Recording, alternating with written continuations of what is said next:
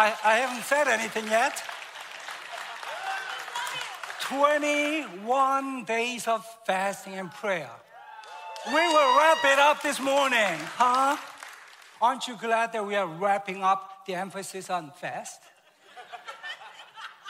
You know, we fasted and prayed for 21 days, 3 weeks. The purpose was not weight loss, but the purpose was to create hunger for God. How did you do that, huh? Now, today's message is not my sermon. About 27 years ago, I saw John Maxwell preach this sermon. As he was preaching this sermon, he said, I saw a young preacher preaching this sermon, and it was so powerful, so I decided I'll preach that sermon myself. When he said that, I am going to do the same. Today is that day. Now, as you can see, there are 3 chairs right here. Each chair has its own names.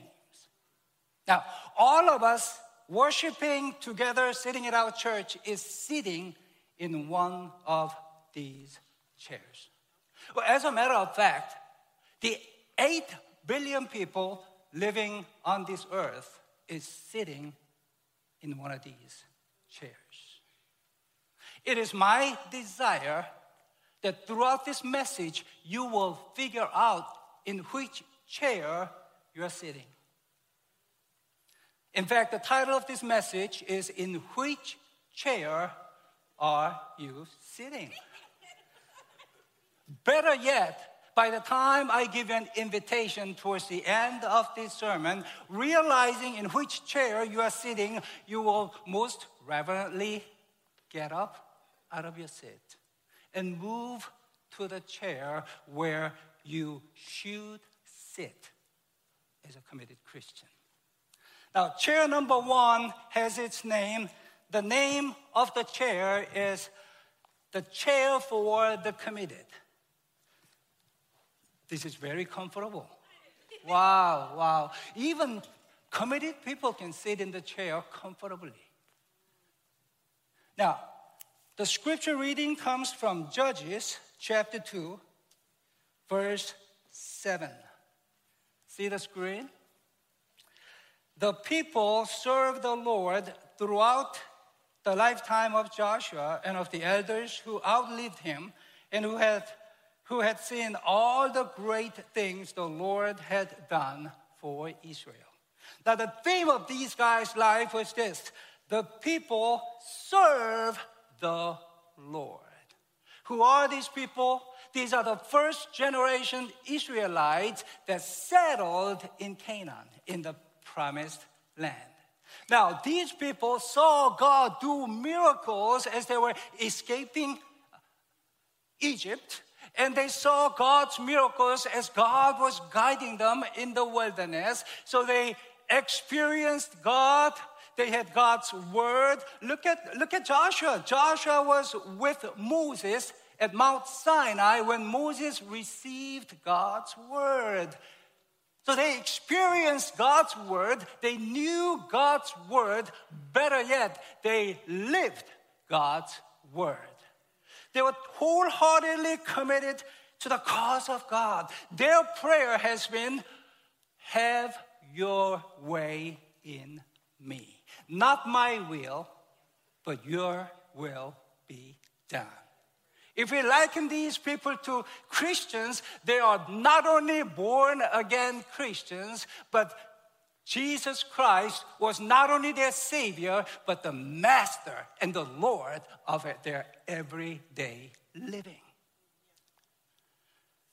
In 1 Corinthians chapter 2, the Apostle Paul refers to these people, the spiritual man. God does not have favorites, but God has some intimate followers, the spiritual man.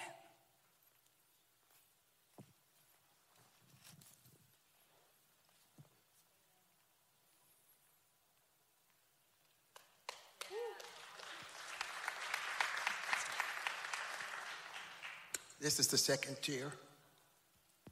the compromise. Do you feel like you've compromised God? Let's see what it takes to compromise God. Here we find ourselves as Israelites had passed through all of their troubled life, going through the Red Sea, being blessed. Now Joshua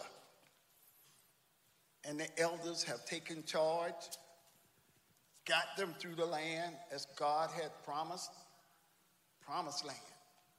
Now it's time. What's next? What they decided to do was to compromise. See, in this generation that my brother was talking about is the first generation. I'm talking about the second generation. The second generation.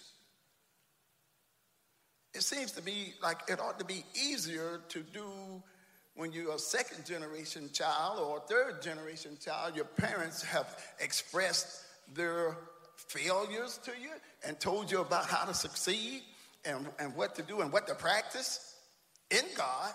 It seems like you would get better. I know my desire from my father and my mother was always, you got to do better than us. We want you to do better than us. We talk that to our kids. We mention that. But I just want you to know they did not know the Lord. And I want to introduce myself as I spoke earlier, was speaking first. My name is Mike Hill. I'm one of the elders here. I'm married. I'm a businessman. And if my wife, I have a wife. Oh, yeah, got a wife. Oh, yeah.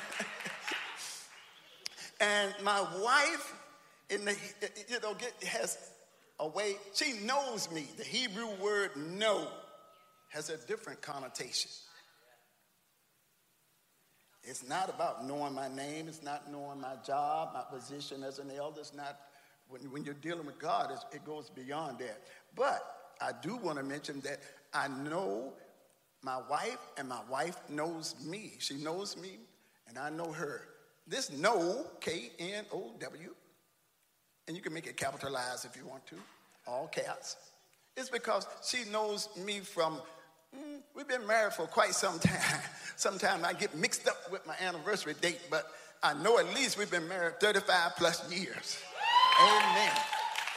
And she knows certain things, hot sauce. She knows I like hot sauce, and I know that she likes, jalapenos, and oh boy. So we know each other. We are familiar with each other.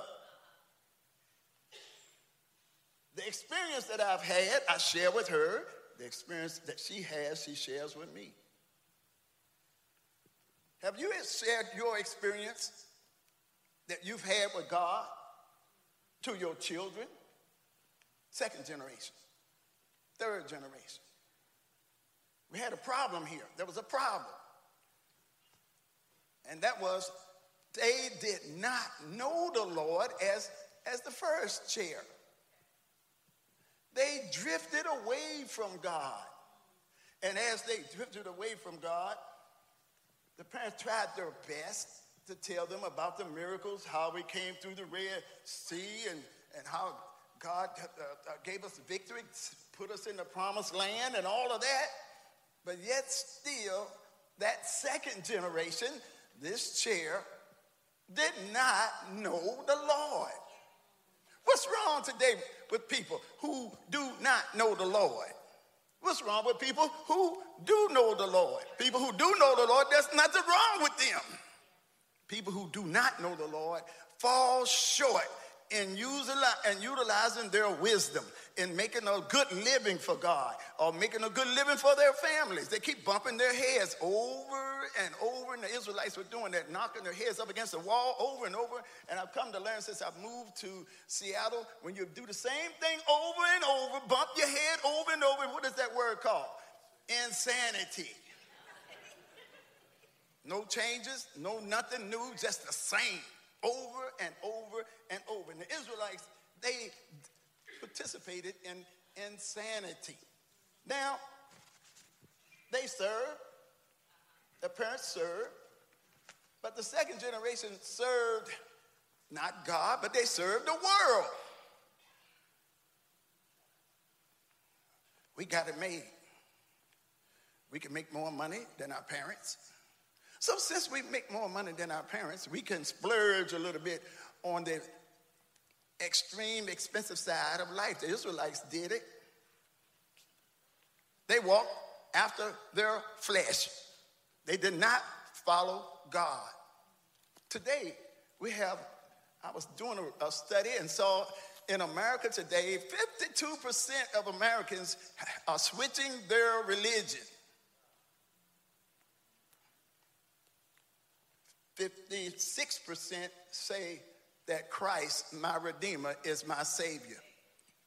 That means that 50% of this world, in America rather, is unsaved.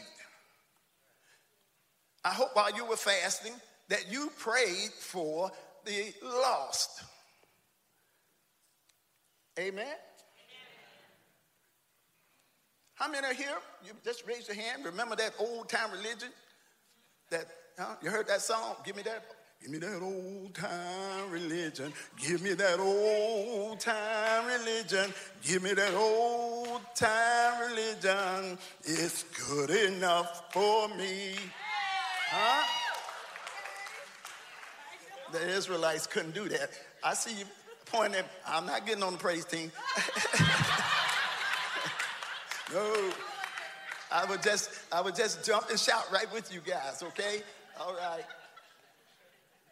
But my grandmother, my mother, my aunts and uncles would say, son, you cannot go out and play because it's Sunday until you go to church. So guess what we did? We put on our Sunday school clothes and went to church. Got home and then played and got dirty and everything else. Had fun. But they instilled in me and in the rest of my family members that God, Christ, must be first. I'm here to tell you, church, you and I cannot make it without God being first in our lives. We can't make it. Oh yeah. We try hard. We try hard. We give it a good shot. We look at our neighbors. They don't go to church. They got all those expensive cars. They getting promoted. Look, they don't give it to God. And I'm going to God every Sunday or Wednesday. I'm praying hard for God to work in my life. And I'm just not getting that same kind of movement that my neighbors who do not go to church got. Don't compare yourself. Don't fool yourself. God is not mocked. He sees all of the efforts that you have, everything that you put in. I want to say this. God is never going to twist your arm. He's never going to make you move forward. He's not going to push you. But if we keep wavering as believers, in and out, off and on, 1 minute, we're there in Christ, the next minute we're going over this side to the world, the worldly goods. There's a name for that. And that name is carnal Christian. In and out, off and on.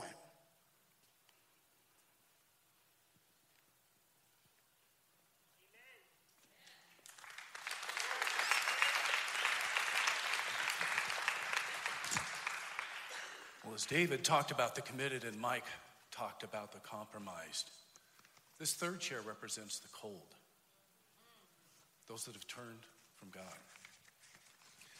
And it starts out, and God has some words around this in Leviticus, if we can bring that one up. Perhaps not. That's all right. In Leviticus, it says that they forgot their God. They left him.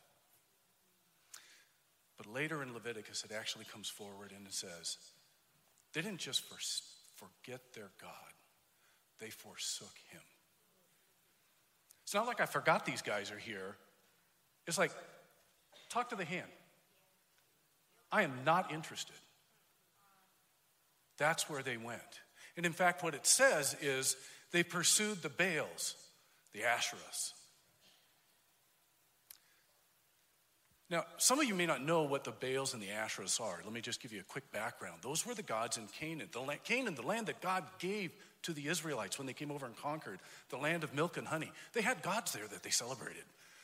Baal happened to be the god of fertility and rain, which is always fascinating for me because as you remember on Mount Carmel where Elijah is there and it has a drought, he's literally challenging the god of rain. And he couldn't bring rain. Asherah, and by the way, Baal is called the Lord God, was actually the son of Asherah. And Asherah was a god of fertility. And fertility, to have many children, to many flocks, to be able to really grow your herd.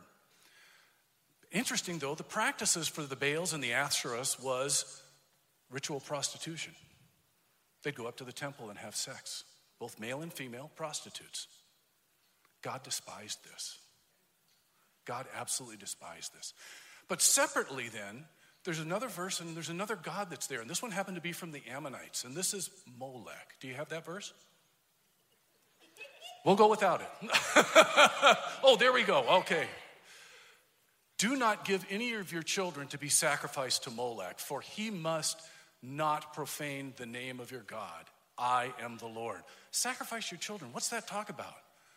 Molech was a god that would provide financial prosperity. You would have wealth, and you would also have many, many more children if you sacrificed your firstborn to Molech. Envision they had a image of Molech. It was hollow. They had a fire burning inside. Molech's arms were outstretched, and you would walk up with your firstborn and set him in the arms, and it would roll into the fire to kill your child. That's Molech.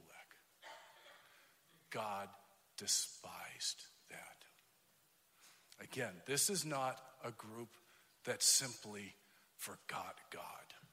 They embraced the gods of the world. You had the committed, that saw God's promises. You had the compromised that were aware of it, but they kind of leaned towards the world. And here we hit the third generation that's clearly dedicated and planted firmly in the world.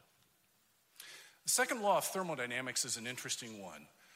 For those of you that geek out, it generally says that with any system, as the system exists, without an external energy that's put in, it will decay. Things don't get better, they decay. Okay, they fall apart. They get older. I think we all know this empirically. Think of our own United States of America. Our founding fathers founded this great nation on the biblical beliefs, biblical foundations, freedom of religion, human rights, honoring God. The forefathers, our founding fathers, had many, many challenges that they experienced. And they turned to God and they sought God's favor and they sought God's wisdom. And God helped build, honestly, the greatest nation under heaven with the greatest opportunities right here in the US of A. Amen.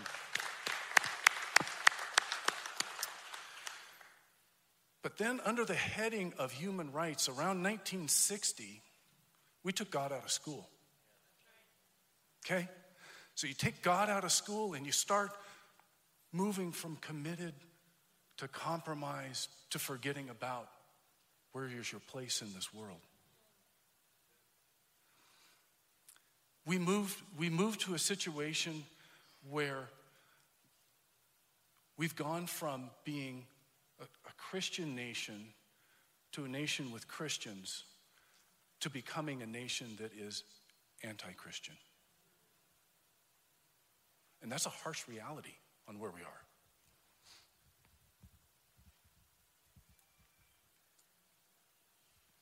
In the same way, the Israelites rejected God.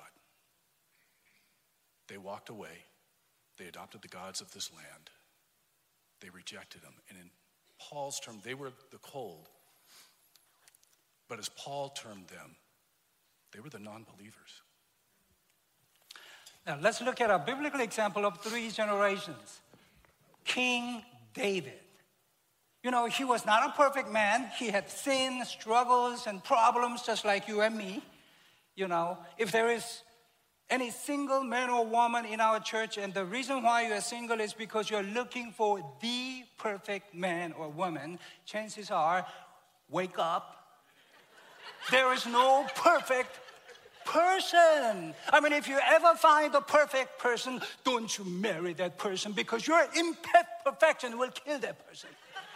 So, but David was just a common man, just like you and us, with imperfection, but the Bible says that he was a man after God's own heart. He pursued God throughout his entire life. The Bible describes his pursuance of God when David had served God's purpose in his own generation.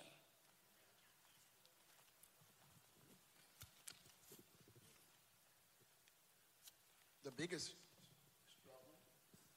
biggest struggle, the toughest struggle was already laid out. The first generation, they went through it, set the pace, listened to God. Once they got in, we have Joshua, the elders, all of them died. After that, the second generation turned up the party lights, strobe lights, hanging out on Fifth Avenue all day long. Just did it their way. And on top of that, they did evil in the eyesight of the Lord. Look at David's son Solomon. The Bible says that Solomon grew old. His heart was not fully devoted to the Lord, just as his father's heart was. Do you find yourself sometimes losing that desire, that zing, that pep to want to get up in the morning and pray, get down on your knees before you do anything else? Or do we try to catch God in the rush hour? God needs his personal time with us. The Israelites failed to acknowledge that. Second generation did. The Bible continues to say, Solomon did not follow the Lord completely as his father had done. Have you struggled? Have you walked away from God and find that struggle right there? And you're trying to shake it loose, but you can't. Remember, the Israelites too went through that. But that can be overcome. You and I can overcome our struggles in the flesh, carnality.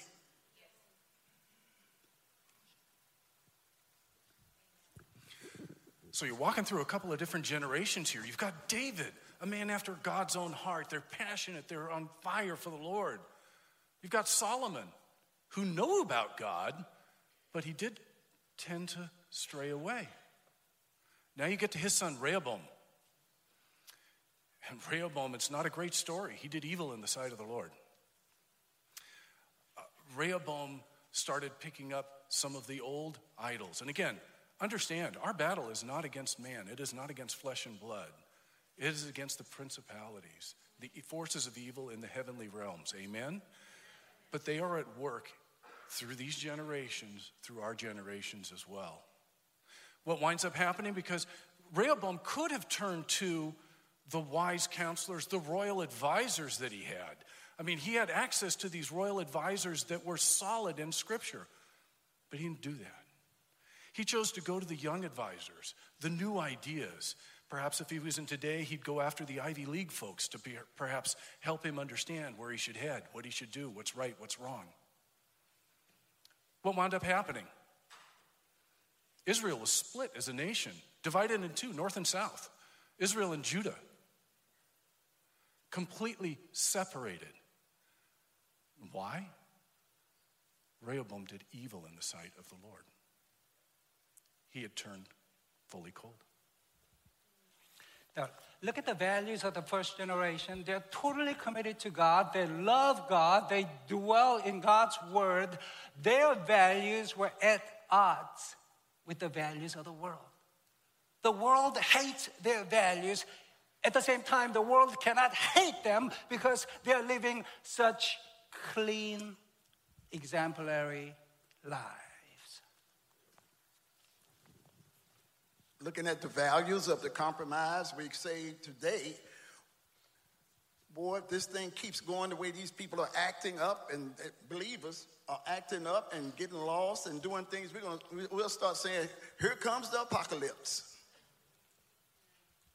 Just wanted you to know, though, it's not yet. Isn't it sad that Jesus had to say to the Ephesian church, I hold this against you. You have forsaken your first love. Isn't that sad? He says, look at the church of Laodicea.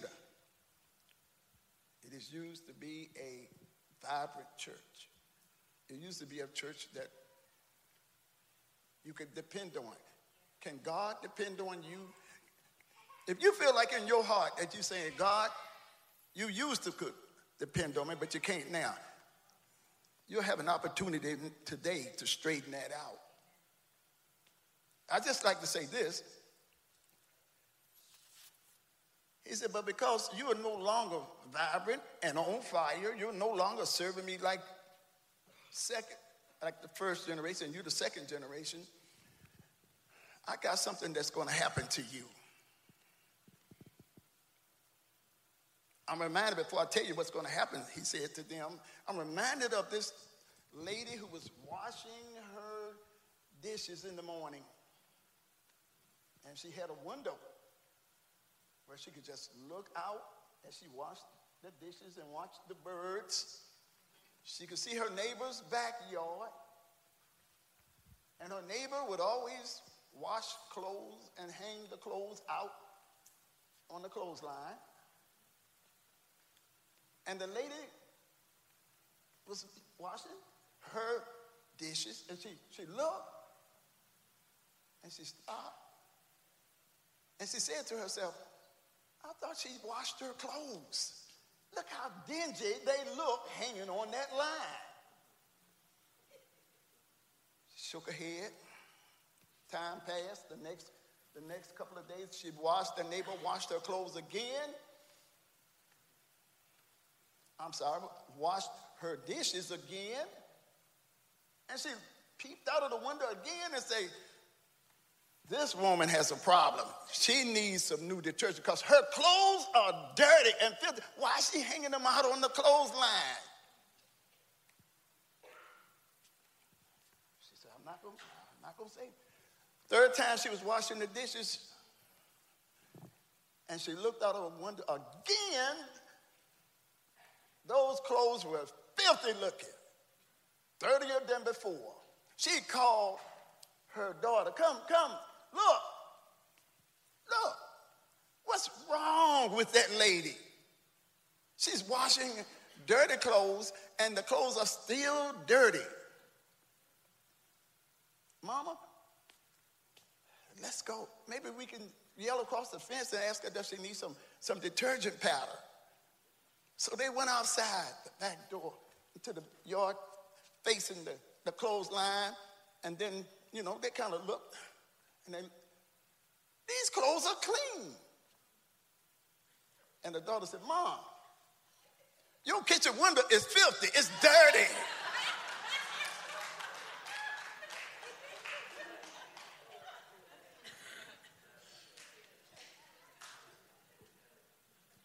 You know what God said? Same thing for lukewarm Christians. He says, you're not like being on fire. And look, what may have gone wrong, Jesus said, you are neither hot nor cold. Because you're lukewarm, I'm about to spit you out of my mouth. I didn't realize that. But God's stomach get upset when he look at believers that's lukewarm in and out. He gets an upset stomach and wants to throw up. How you like to drive your car today with a bumper sticker attached to your car that says, I have been puked out by God?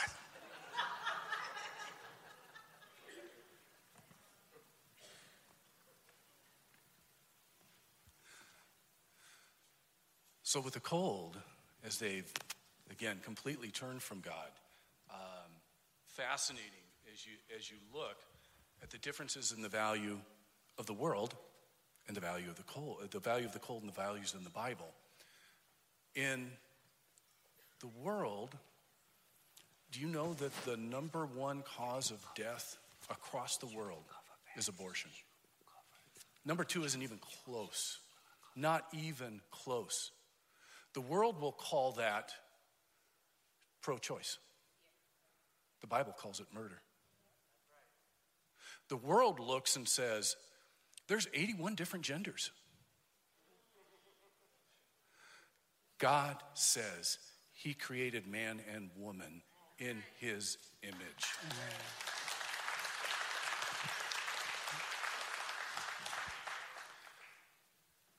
The cold has completely lost their way. It's going to take some committed to get them to recognize where they're at.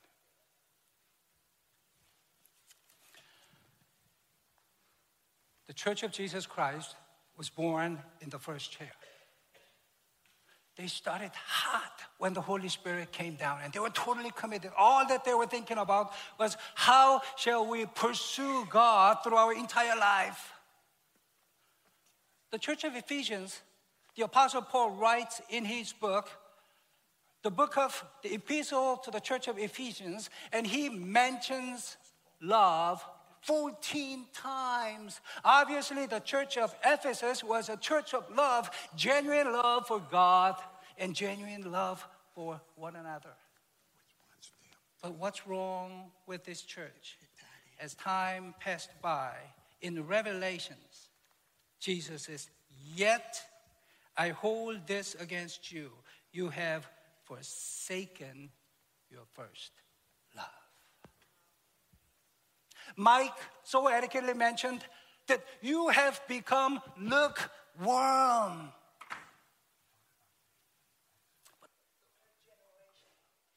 Church, there ain't no church.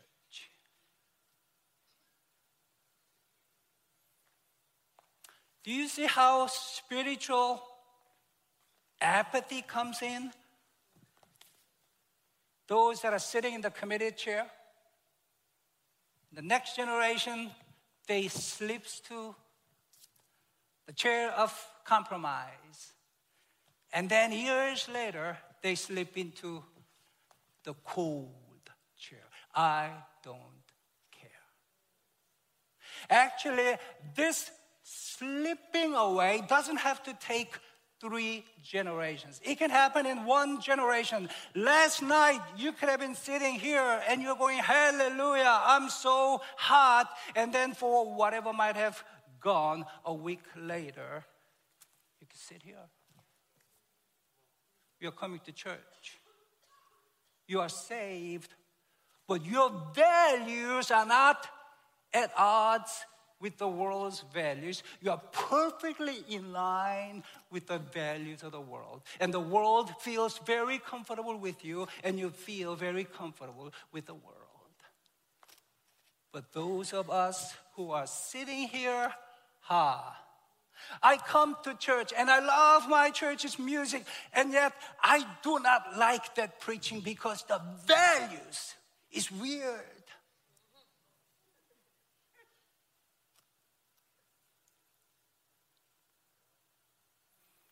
Let me wrap up my message. 21 days of spiritual hunger, enhancement of our spiritual commitment. Some of you, after 21 days of prayer and fasting, some of you may feel like, wow, David, I'm sitting in the first chair. I am very comfortable sitting here, and I'm set on fire. If that's where you are sitting, hooray, good job, kudos to you. My appeal for you is this. Would you sit still in that chair no matter what? Put your anchor right here and stand firm. Better yet, sit firm and cozy. Having heard the message, if you feel like, well, David, somehow I'm a born-again Christian, but I'm no more than just a church member.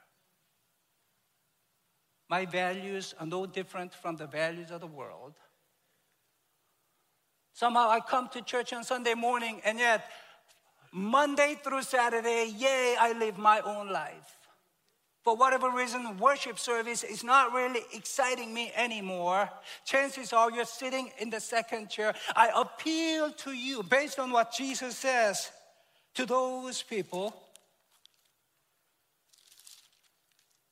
Jesus says, here I am. I stand at the door and knock. If anyone hears my voice and opens the door, I will come in and eat with him and he with me. Unlike what you think, this passage is not for unbelievers. This passage is for Laodicean church. Believers who has Jesus standing outside their hearts. Jesus, you are my Savior, but I am the Master and Lord of my life. I yield myself to you Sunday mornings from 9 to 10:30. Otherwise, leave me alone. I'm in charge. Would you be willing to quietly stand up from where you're sitting? By faith, move to the first chair, the chair of commitment, and humbly ask God, Lord, would you bless me? Would you keep me in this chair? I want to stand strong for the cause of your kingdom. What about those of you who are sitting in the chair of the cold, the non-believer's chair? 2 days ago, in my quiet time book, I read this, something a psychologist wrote. This is what he wrote. The human heart has an innate hunger for God. After 20 years of listening to the yearnings of people's hearts, I am convinced that all human beings have an inborn desire for God. Whether we are consciously religious or not, this desire is our deepest longing and our most precious treasure. I heard a sociologist say if your income is less than $2,000 a month, meaning if you're struggling with food, you'll be so satisfied and happy as long as you can put food on your table. But once you go over that, food will not satisfy you anymore. I heard about the wealthiest man in Hong Kong. At the time, he was the fourth wealthiest man in the world. Come home one day from work, and he says to his wife, honey, this coming Sunday, can we go to church? The wife was shocked. Honey, that's all that I wanted to ask you for years, but I had no guts to tell you that. What makes you say that? This man says, all this time, I'm a wealthy man, we're wealthy people, but I was void. There was an empty spot on my heart that wealth alone could not fill it. I need something bigger than money. West Westminster Catechism says man's chief end is to glorify God and to enjoy Him. Jesus says, for God so loved the world that He gave His only begotten Son. Whosoever believes in Him should not perish, but have everlasting life. You saw my nephew being baptized today. He thought that he was a believer, but then he wasn't sure if he was a believer. I shared John 1:12. What does it mean to believe? Yet to all who did receive Him, to those who believe in His name. BK, have you ever accepted Christ into your heart? Not that you've been going to church, not that you prayed from time to time, not that you worshiped God, but have you ever accepted Christ into your heart? He says, well, Uncle David, I don't think so. I just assumed that I was a Christian because I was going to church for years.